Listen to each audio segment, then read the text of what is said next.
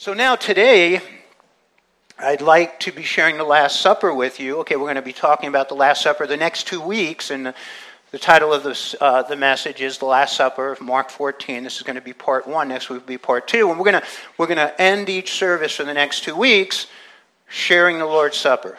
Okay, so we usually do it the first Sunday of every month. You're going to get a number of them this month, and this is again something that we do as we are coming across passages that talk to us about the Last Supper. So I'm going to ask you to stand, Mark chapter 14, 12 through 21.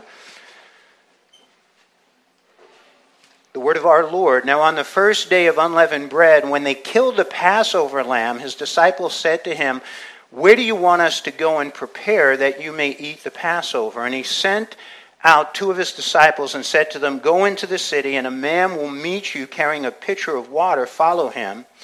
Wherever he goes in, say to the master of the house, 'The teacher says, where is the guest room in which I may eat the Passover with my disciples?' And then he will show you a large upper room furnished and prepared, and there make ready for us."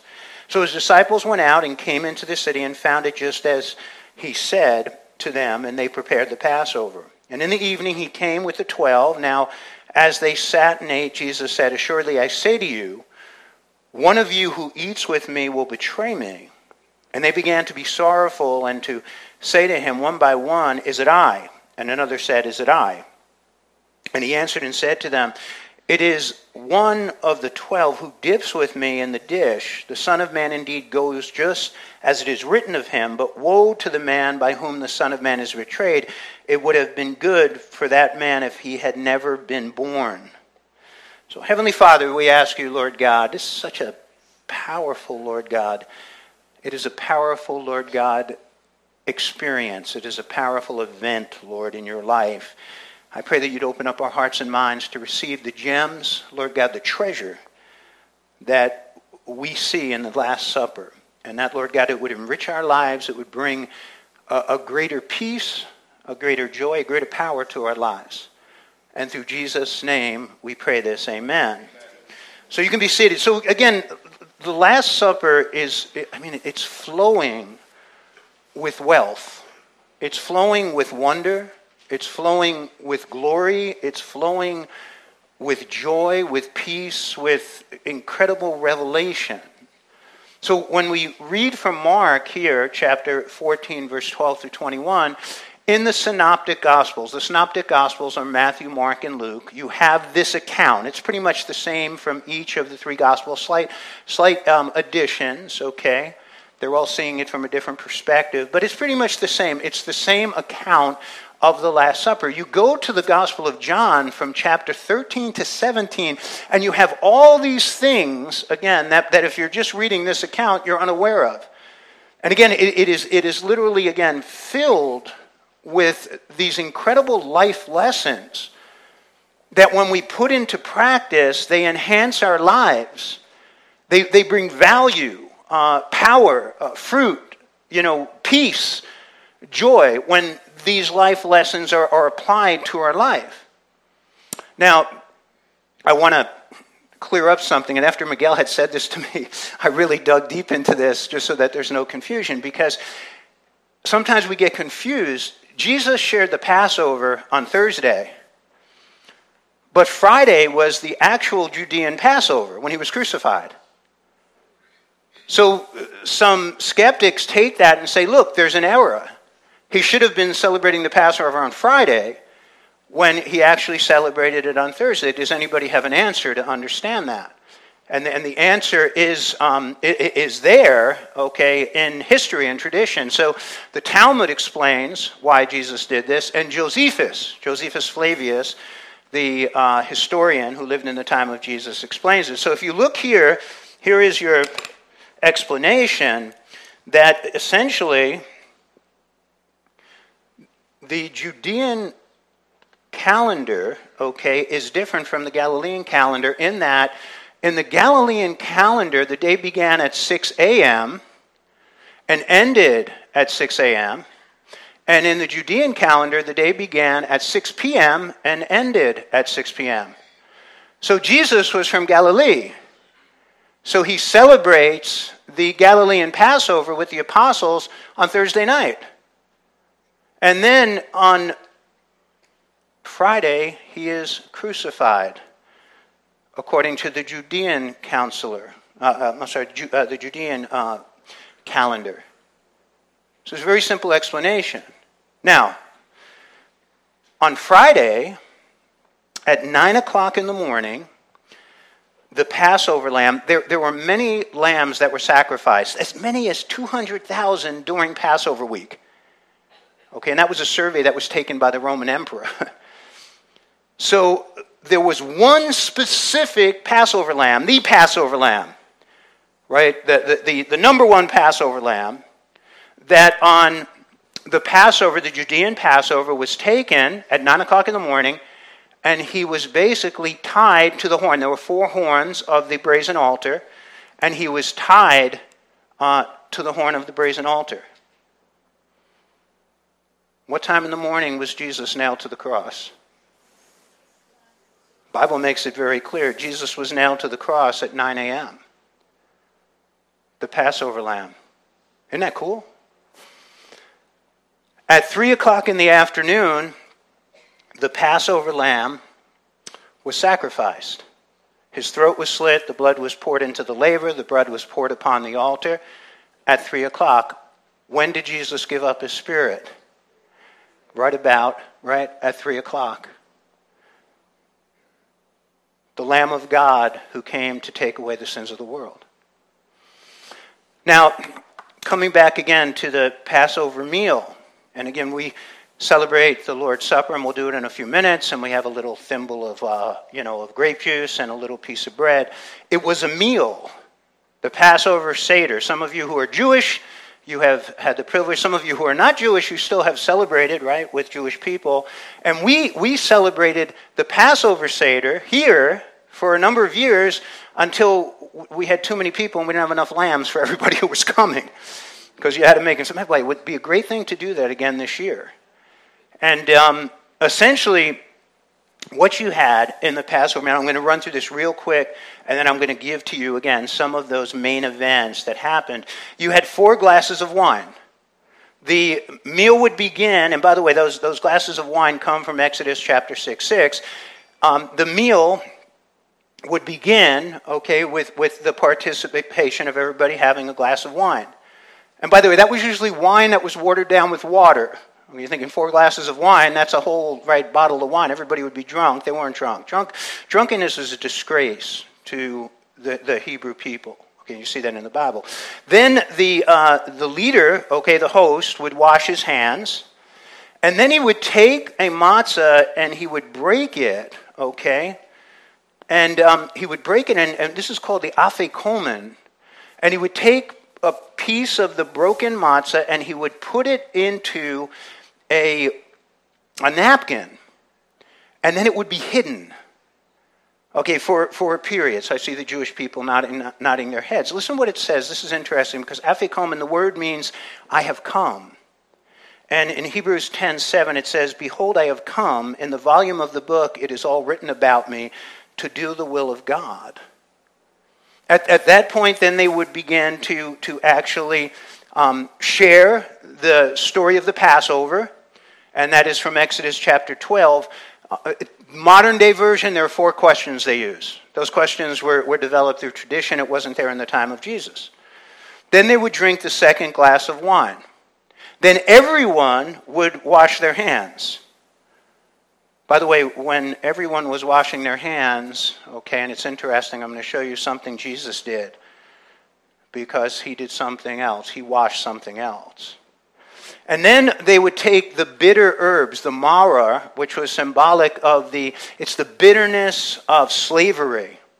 So you had these bitter herbs that horseradish, ground horseradish that they would eat, and then they would eat the meal. And the meal consisted of matzah, it consisted of lamb, and it consisted of the haroset. Haroset, okay. It was a mixture of apples and honey and cinnamon, sweet wine. Then they would take the afikomen and they would open it up. It was hidden. And now it's opened up. I want you to see the symbolism here. And then the afikomen would be broken into pieces and everybody would participate. Then you had the third glass of wine. And then the children would go to the door. They would open the door waiting to see if Elijah was going to come. Then they would sing the Hallel. Hallel is Psalm 113 to 118. By the way, I want to encourage you, read the Hallel this week. Maybe you want to read it every day. They're short psalms. They're very easy. You could go through it in a few minutes. Read the Hallel this week. And then they would have the fourth cup of wine. And then that would be the end of the Seder. Seder means essentially order of service. So that is what Jesus did, okay, at the Passover. But there are, again, a number of other things that are interspersed throughout this meal. It lasted 6 hours, 5 hours. So the first thing I want you to notice is the washing. So as the host would wash his hands at the beginning of the meal, Jesus, he took off his outer garment, put a towel around his waist, and he did really, this is the unthinkable. This is the amazing. This is Elohim, the creator, the sustainer, right? The Lord, the King of Kings, God incarnate.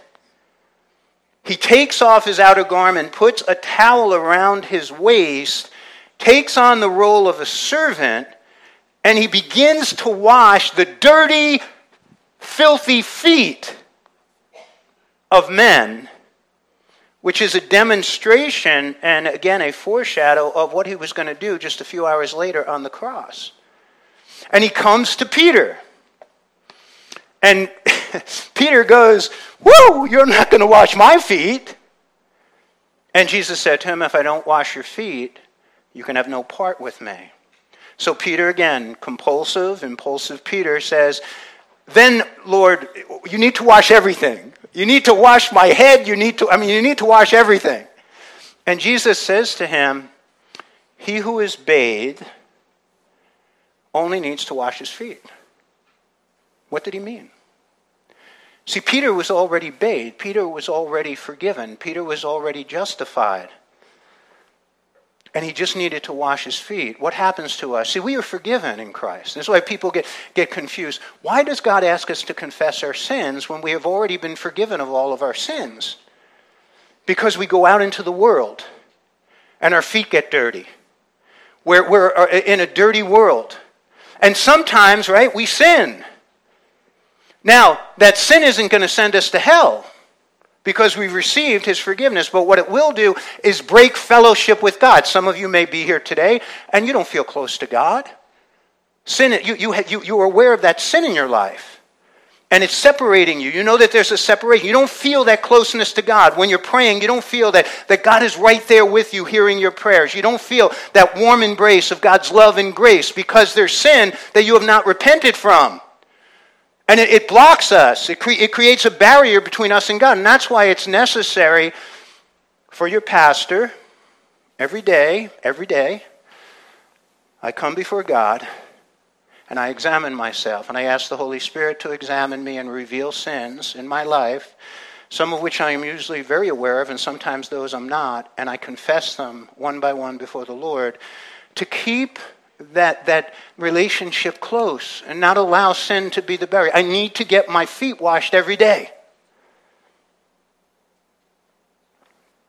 So then, the Lord says this, verse 13 through 17, "You call me teacher and Lord, and you say, well, for so I am. If I then, your Lord and teacher, have washed your feet, you also ought to wash one another's feet. For I have given you an example." Who's your example? See, a lot of people in the church, they have a lot of examples from Hollywood or the sports world. I see them come in with their shirts on, right? Who's your example? "For I have given you an example that you should do as I have done to you. Most assuredly I say to you, a servant is not greater than his master, nor is he who is sent greater than he who sent him. If you know these things, blessed are you if you do them. Blessed, makarios, joy, peace. Want to experience true, deep, abiding joy and peace in your life? Take on the towel and lift up the basin. Take on the towel and lift up the basin and serve others. There's a great American psychologist.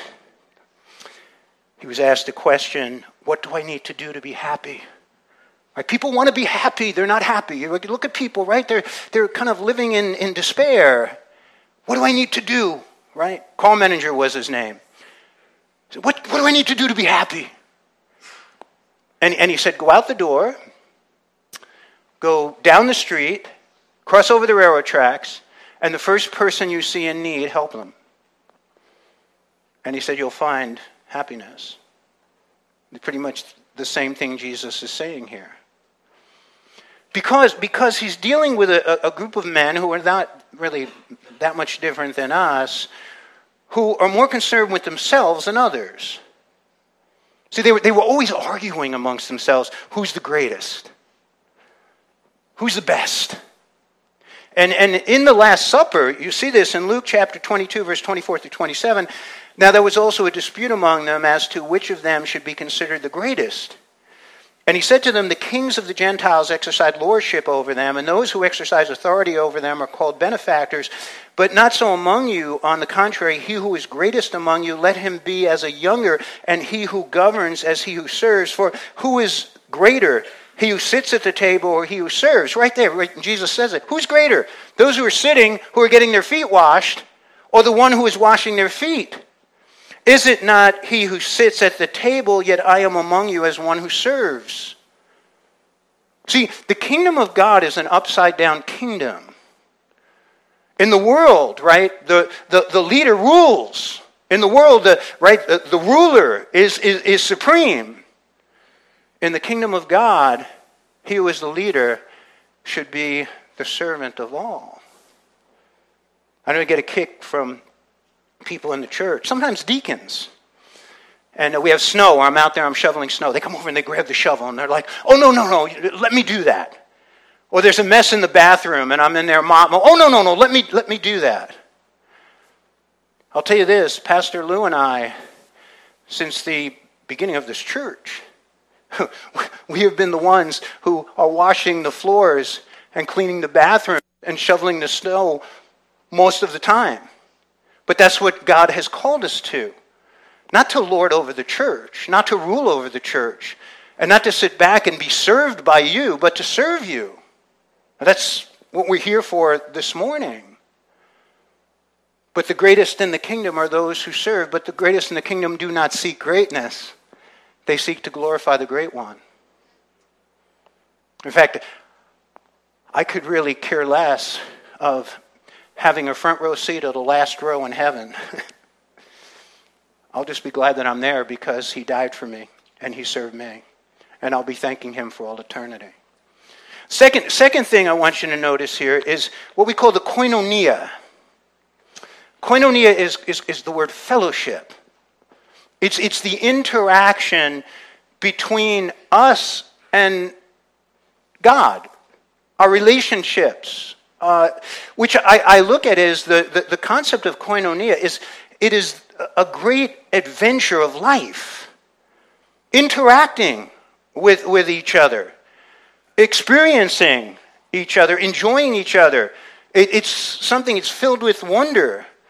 And when you look at the story of the Last Supper, I say this, when you study the scriptures, you will find all the way from Genesis to the book of the Revelation, whatever story you're looking at, you can find yourself in it.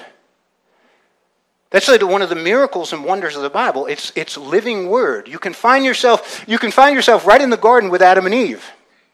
You can find yourself there with Cain and Abel in the time of Noah. in the time of Abraham. Right through the whole Bible, you can find yourself. It's something that is living.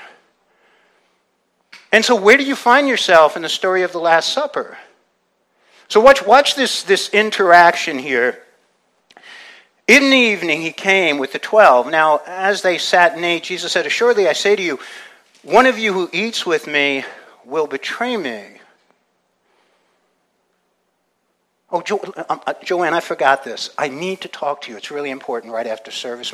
Just meet me up in my office at 11 o'clock, 11:45. It's really, Gloria, I need you there too, both of you. It's really important. And they began to be sorrowful and say to him, one by one, "Is it I?" And another said, "Is it I?" What are they doing? They're feeling guilty. By the way, ladies, I don't need to see you, but I just want to say this to you. Did you think that you were being called up to the office and there was something wrong? That you did something wrong? No, Gloria did. So Joanne's going like this. Joanne's going like this. I didn't do anything wrong. And Gloria's saying, "Me? Who, me?" Through all the years, when I would say to somebody, and I don't do it from the pulpit, but when I'd say to somebody, "Look, can I meet with you up in my office, after church, or can I meet with you on a Wednesday night or a Tuesday night?" And people are like, it's like they're being called to the principal's office, right? Did I do something wrong? Sometimes people have said to me, "Pastor, I really need to talk to you about something." And I'm like, "Oh, geez, did I do something wrong?" Right? Because there's a part of us that does things wrong. It's there. I hope they didn't see me doing something wrong. So that's what's happening here. Jesus is saying, "One of you are going to betray me." You know what they're all doing? They're going, "Who, me?"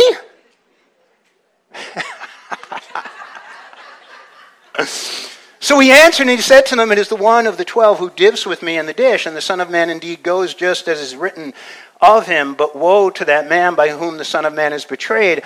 I would have been good for that man if he had never been born." By the way, I picked on you too. You know why? You show me a lot of love. And I knew that you'd be okay with that and not walk out of here and saying, "I'm leaving the church. I hate that pastor."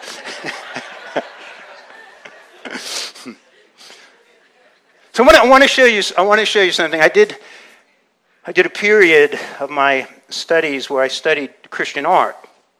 And of course, I think one of the greatest pieces of Christian art is Da Vinci's Last Supper, which is 15 feet high and 29 feet long, and it's called a fresco. It was done on a wall.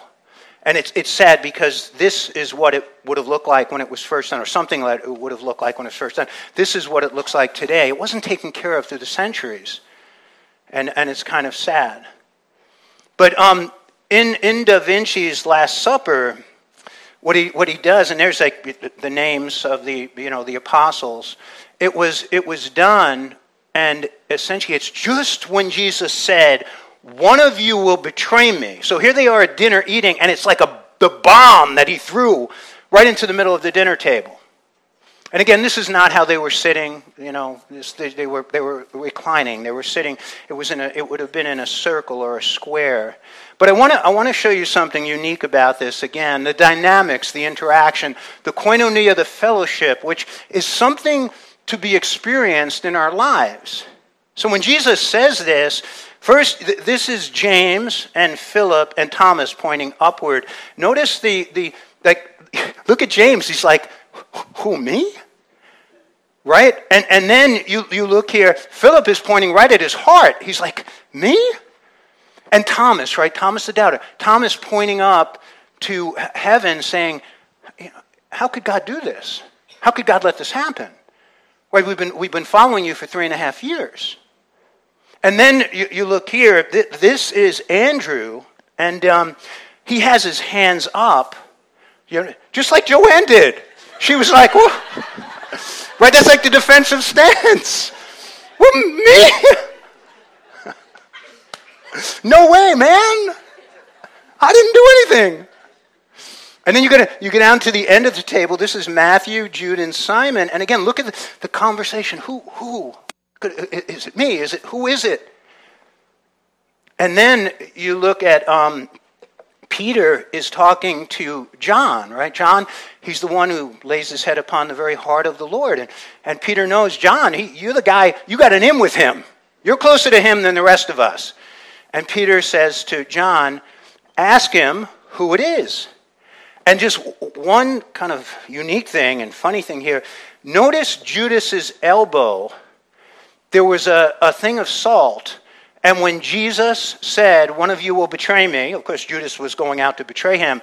Judas, they thought a knee-jerk reaction. Well, here's an elbow reaction. He knocks over the salt. But just again, this interaction. Of course, you find this throughout the Scriptures.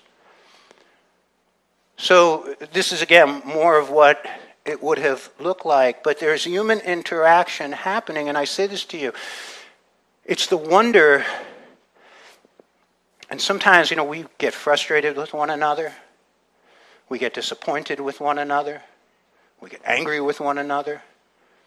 But there's this joy in being able to interact and know one another, and in spite of one another, love one another and care for one another. And it's a great part of the adventure of life. That he has called us, and we call ourselves Living Word Community. Most people have no sense of community in the day and age we live in. In my neighborhood, we used to have community. Now, we have people, most of them work from home, so they never come out of the house. And those who do come out of the house, their car goes in the garage, they leave in the morning, and then they come back. They have landscapers who do everything. We never see them. Never see them. I have neighbors right next door. I think I've only seen them twice. And people come to the church and they have no sense of community. They have no sense of koinonia. Most people in church, they just hop from church to church to church. And they just find something wrong. They find something wrong with the pastor, find something wrong with the Sundays. They just find something wrong. And and I'm amazed when I, get into and talking to people. They've been in 5 churches in 5 years.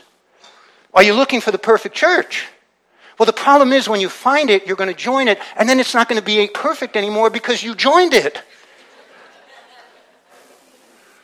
But no sense of community. And again, I believe koinonia, fellowship, that interaction, should be something that we embrace and something that Jesus really called. What did he say to us? It wasn't something like this, love. In fact, right in the text here, love one another. And that's not some, soft emotional feeling. It's an action word, agape. So just again, beautiful interaction, beautiful koinonia. And where do you find yourself in the story? Hopefully, God forbid, you're not in Judas's seat. Or maybe, God bless you, you're in John's seat, and today you're so close to Jesus you can put your head on his bosom and you can hear his heart beating. Or maybe again, you're sitting there and you're just like, who, me?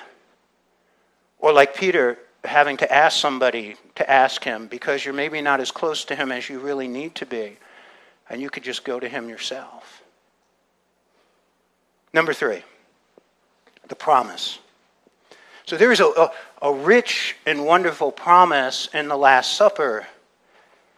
And in verse 15 and through 18 of John chapter 14, Jesus says this, if you love me, keep my commandments, and I pray the Father, and he will give you another helper, Paraclete, comforter, that he may abide with you forever, the Spirit of truth, whom the world cannot receive because it neither sees him or knows him, but you know him, for he dwells with you and will be in you. I will not leave you as orphans, I will come to you. I just want you to see God dwelling with man. So you go through the Old Testament to the New Testament, God creates places for us to commune with him. And one of those first places is the tabernacle, right? The tabernacle, we look at this again, the tabernacle is a foreshadow, it is a typology of Jesus. Come commune with me, God says to the Israeli people. Come, this is the place of worship. It's the place of fellowship with God. It's the place of prayer. It's a place of communion. It's a place where they receive grace and mercy and forgiveness and reconciliation. Then God calls on Solomon to build the temple, this glorious temple that they built. It was destroyed in 586 by the Babylonians, and then 70 years later, Ezra built another temple which wasn't anywhere near the glory of Solomon's temple.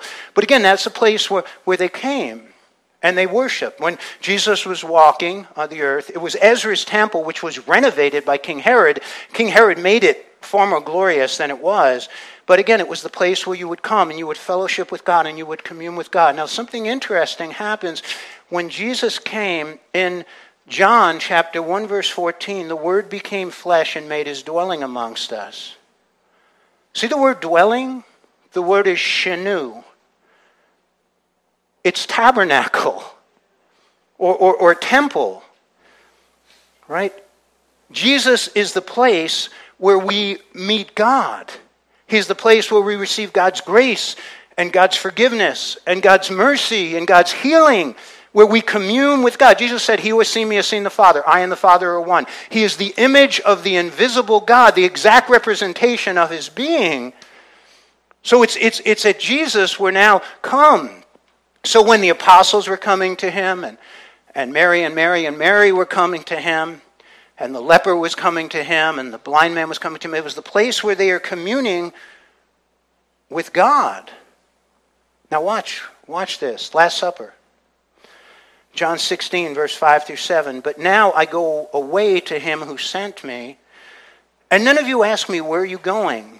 But because I have said these things to you, sorrow has filled your heart." Right? You say, "I'm going away." They're like, "Lord, we don't want you to go away." He's been with them for 3.5 years. They eat with him. They sleep next to him, right? They watch him doing his ministry, his teachings, his miracles. They've been empowered by him. And so he says in verse 7, "Nevertheless, I tell you the truth. It is to your advantage that I go away, for if I do not go away, the Helper will not come to you. But if I depart, I will send him to you. It is better that I go away, that the Spirit would come." Why? Because now, where's the temple of God? That's right, you are the temple of God. This is profound. It's hard for you to wrap your minds around this, that you are the very temple of God. I'll tell you, it's more caught than taught. It has to be experienced. Just as the tabernacle in the time of Moses and the temple, you had 3 courts. You had the outer court, the holy place, and the Holy of Holies. It tells us in 2 Thessalonians that we are body, soul, and spirit. You are a temple with a body, a soul, and a spirit. We are familiar with our bodies. Our soul, the place where we think, the place where we reason, where we make decisions, where we experience emotion. And then the spirit, the very place where we commune with God. We are temples of the Spirit. Look at what Jesus, again, I'll bring you back to John 14. "The Spirit of truth whom the world cannot receive because it neither sees him or knows him. But you know him, for he dwells with you and will be in you, the Spirit of God indwelling us." How many of you realize that you are not only the temples of the Spirit of God, but of the Holy Trinity? The dwelling place, the very dwelling place of God. Jesus answered and said to him, "If anyone loves me, he will keep my word, and my Father will love him." Now watch this. "My Father will love him, and we," notice the word we. So the Father and the Son and the Spirit, we will come to him and make our home with him. We are the very dwelling place of the triune God. How different would your life be if you really entered into that? Became aware of it. And if you're sitting there and wondering, I'll give you this real quick. To understand the Trinity, you have the Father, Son, and Holy Spirit. 3 distinct personas, personalities. The Father is not the Son is not the Spirit, and the Spirit is not the Father. But the Father is God, the Son is God, and the Holy Spirit is God. They are 3 separate personas, but yet they share the very nature. They are all God nature, the same sovereignty, the same love, the same grace, the same holiness, the same power, the same omniscience. They are God, and we are their dwelling place. That's profound, right? Okay, last thing that I'm going to share with you today, you'll get the rest next week, the challenge. Abraham Lincoln was attending a church in New York City. A friend had invited him there. And the friend said to him that the preacher is the greatest preacher in all of New York. And Abraham Lincoln attended the church, and it was a great message. And after the service, they were leaving, and the man said to Lincoln, "Wasn't that a great sermon? Wasn't it just incredible?" And he said it was really good, but it was missing something. And the man looked at Abraham Lincoln, and Lincoln said it was missing a challenge. And you'll notice this about the Lord. The Lord always challenged. You'll notice it about the apostles and the prophets. I think something that in the time we live in, and I listen to a lot of, or I read a lot of sermons. I see a lot of sermons, and there's this kind of this conditioning in pastors in the seminaries, and conditioning, I think, in pastors to a lot of the church growth programs. You shouldn't challenge your people too much, because what happens is you're going to basically discourage them, and they'll leave and they'll quit. So again, this whole kind of flakiness in Christianity today of people just floating from church to church, because nobody, again, wants to be challenged. But Jesus challenged. Jesus challenged. Jesus, follow me. Deny yourself. Take up your cross daily. Right? Repent. Believe. He challenged his followers continuously throughout his ministry. To me, every great message needs to be, contain challenge. So here is the challenge of the Last Supper. In John chapter 15, verses 1 through 5, I am the true vine, and my Father is the vine dresser. Every branch in me that does not bear fruit, he takes away, and every branch that bears fruit, he prunes, that it may bear more fruit. You are already clean because of the word which I have spoken to you. Abide in me. That's it right there. 3 words. Abide in me. And I in you, as a branch cannot bear fruit of itself unless it abides in the vine, neither can you unless you abide in me. I am the vine, you are the branches. He who abides in me and I in him bears much fruit, for without me you can do nothing. The word abide, it's translated remain. It's hang in there. Stick to it. Sit tight. Don't quit. Don't desert. Don't run away. And what did Jesus say in the parable of the sower? Of all who start, what is the percentage who actually finish? You have 100 people who start. What did Jesus say? How many of them actually finish the race? Only a quarter, 25%.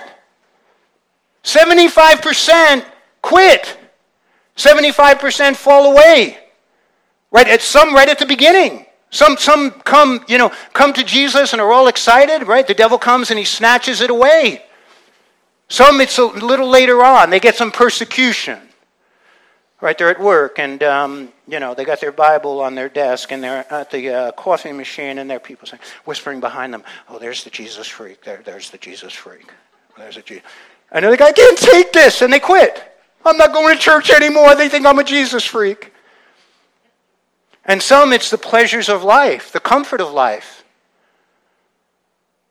Only 25% who start actually finish. This is why Jesus, again, this is such a powerful challenge. Abide in me. He says, if you abide in me, you will plero. And notice the word, you will bear. Plero. The word bear is to carry. You will carry. What will you carry? If you abide in him, you will carry something. What are you carrying? Fruit. You will carry much fruit. You will bear much fruit. Fruit is a direct result of abiding in Jesus. When our hearts, and by the way, everything flows from our hearts. I hope you realize that. If you don't like what's flowing from your life right now, take a look at your heart. When our hearts are abiding in Jesus in that rich relationship, there will be a flow of fruit.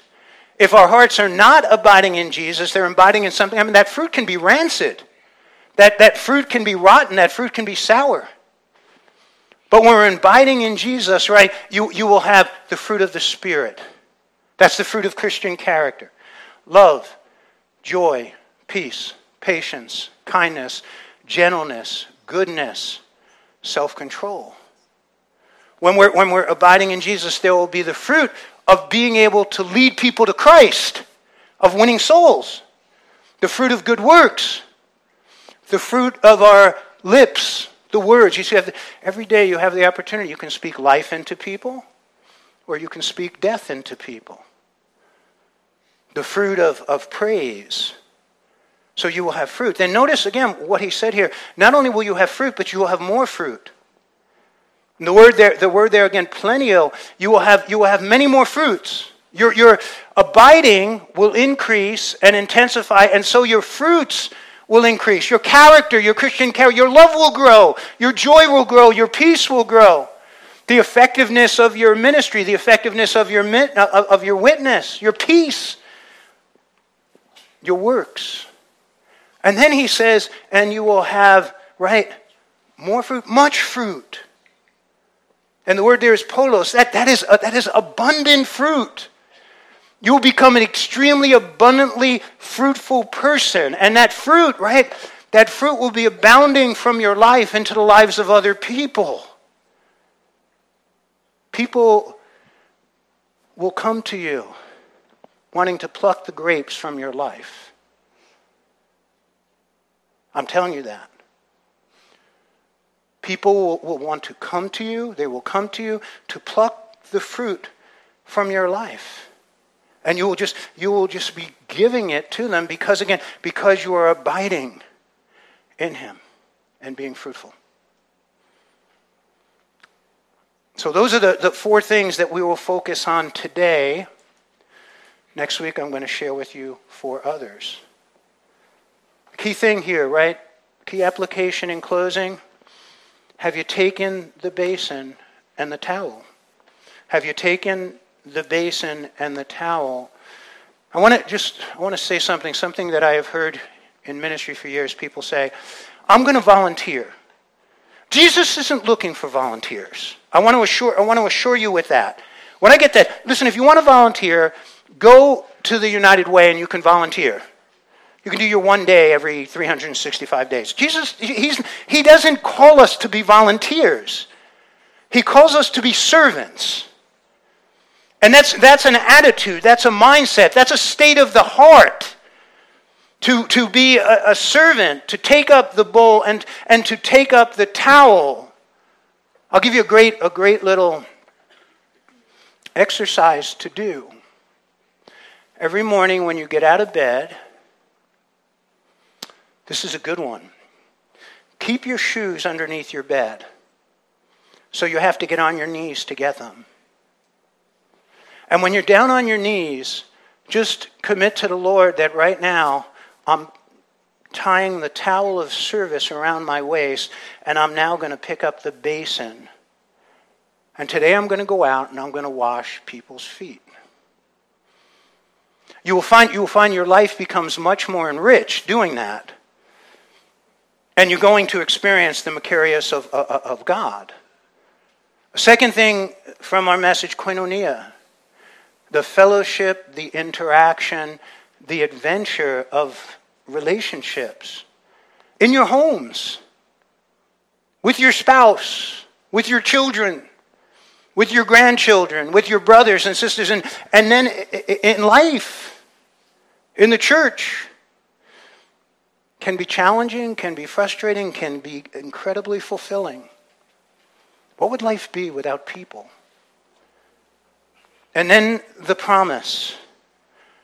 A helper, a guide, Christ's power. You cannot live the Christian life in your own strength. If you are frustrated with your life and sin is dominating your life and Satan is having a heyday in your life, right? You're defeated day after day after day by the devil, by temptations. I just want to say this to you. God is trying to bring you to a point. All those failures, he's trying to bring you to a point where you realize you cannot live the Christian life in your own strength. You can't. You can't live the Christian life in your own power. You can't live the Christian life thinking that somehow you can do it on your own. And God is allowing that to happen to you To bring you to the place where you realize it's only by His Spirit. It's not by might, right? Not by power, but by the Spirit, says the Lord. And that you have to yield to the Spirit. The Christian life, here's a great lesson. You want to see, if you didn't hear anything today, hear this. This is the Christian life. He died for you. To live in you. To live through you. Boy, if I had a pen, I'd write that one down. He died for you. To live in you. To live through you. When you learn to yield to Him, this surrendered life, I can't live it. I told my wife many years ago, I said to her, I give up. I told her, I give up. I'm giving up trying. I can't do it. I can't be holy. I can't obey God the way that He's calling to. And it was then where I began to learn that it's by yielding and surrendering. Last point, abide in me. And you will begin to have much fruit, more fruit, abundant fruit. So that is the message. 4 key things of the Last Supper. Next week again, we'll dig into more. So we're going to share the Lord's Supper right now. So if you have your bread, you have your glass of juice. Let's have the ushers come forward.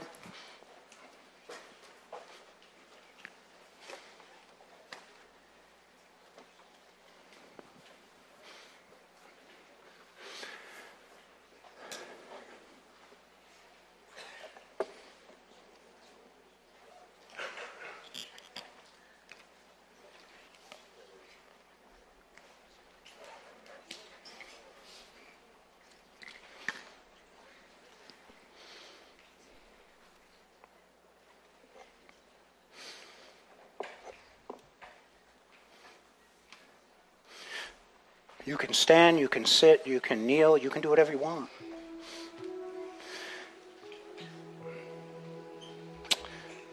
Jesus, on this morning, we thank you, Lord, for washing our feet, for cleansing us from all of our sins. For entering into our lives, Lord God, and bringing people into our lives that we can have koinonia with. For giving us, Lord God, the promise, the Holy Spirit, our source, Lord God, of power to live the Christian life. And for calling us, Lord God, to be fruitful as we abide in you. So Jesus, on that night that you broke the bread, Lord God, we remember. We remember, Lord, the great message that you gave, the great demonstration, Lord God, of your humble love. All the blessings, Lord God, that come to us through the Lord's Supper. For on that night, the Lord Jesus, He took the bread and He broke it. He gave it to His disciples and He said to them, "Take this, all of you, and eat this, for this is my body." He said, "Do this in remembrance of me." And in remembrance of our Lord's body that was given for us, let us all partake.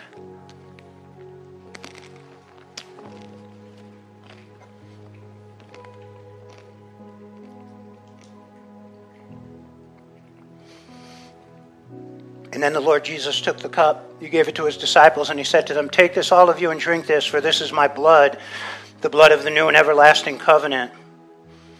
He said, "Do this in remembrance of me."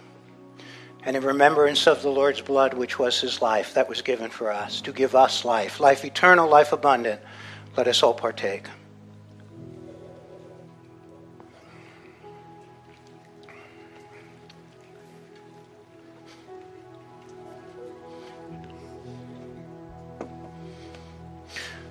So as we close in song, if you'd like to receive prayer for healing, it could be healing of your bodies, healing of your emotions, you can come up over here. The elders will be there to pray for you.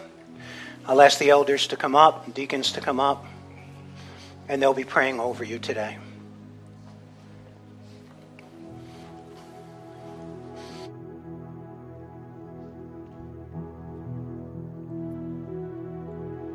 Pastor Frank said, the altars are also open for prayer.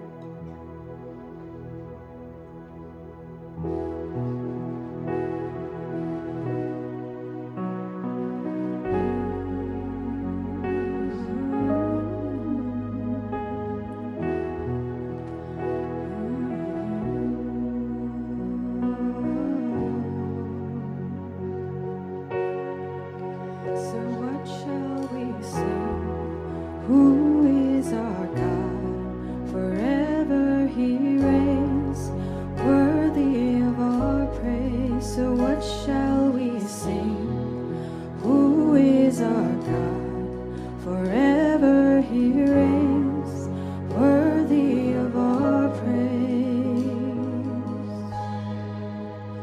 He works through all things for the good of those who love Him, who are called according to His purpose. He works through all things for the good of those who love Him, who are called according to His purpose. So let us proclaim, Jesus is God, forever He reigns, worthy of all praise. So let us proclaim, Jesus is God, forever He reigns, worthy of all praise. So let us proclaim, Jesus is God, forever He reigns, worthy of all praise. Let us proclaim, Jesus is God, forever He reigns, worthy of all praise. He works through all things for the good of those who love Him, who are called according to His purpose.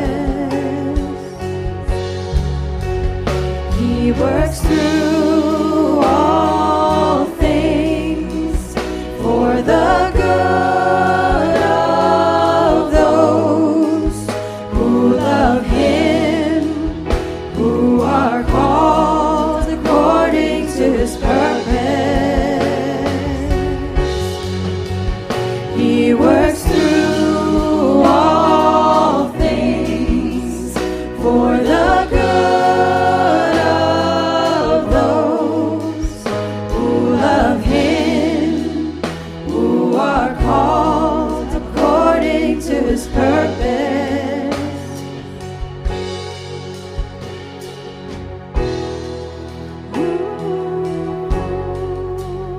Let's proclaim, Jesus is God.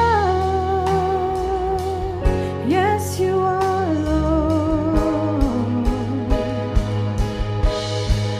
Those He foreknew, He predestined to be more like His Son, Jesus, the first of His family. Now we have overcome. Those He foreknew, He predestined to be more like His Son, Jesus, the first of His family. Now we have overcome. Those He foreknew, He predestined, He called, He justified, Jesus, the first of the many that He will glorify.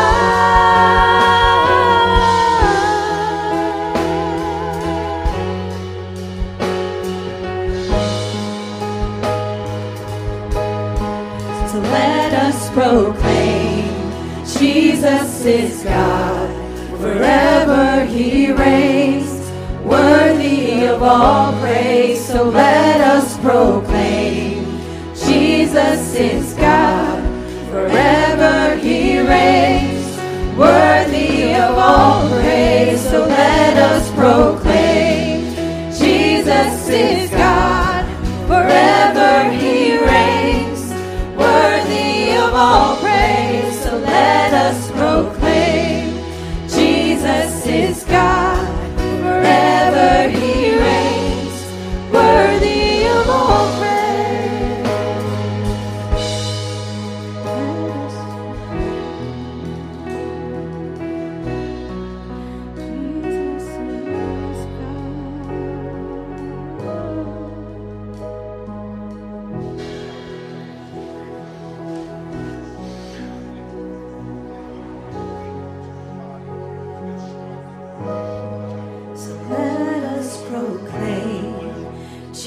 Jesus is God, forever he reigns, worthy of all praise. So let us proclaim, Jesus is God, forever he reigns, worthy of all praise.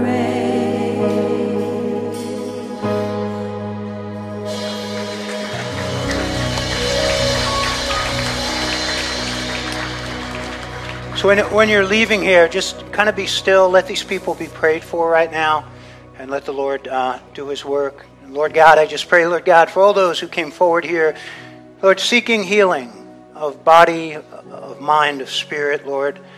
And Lord God, we again thank you. We praise you for all the healings we've seen here through the years. And we believe you're here right now, and your healing power is here to heal all.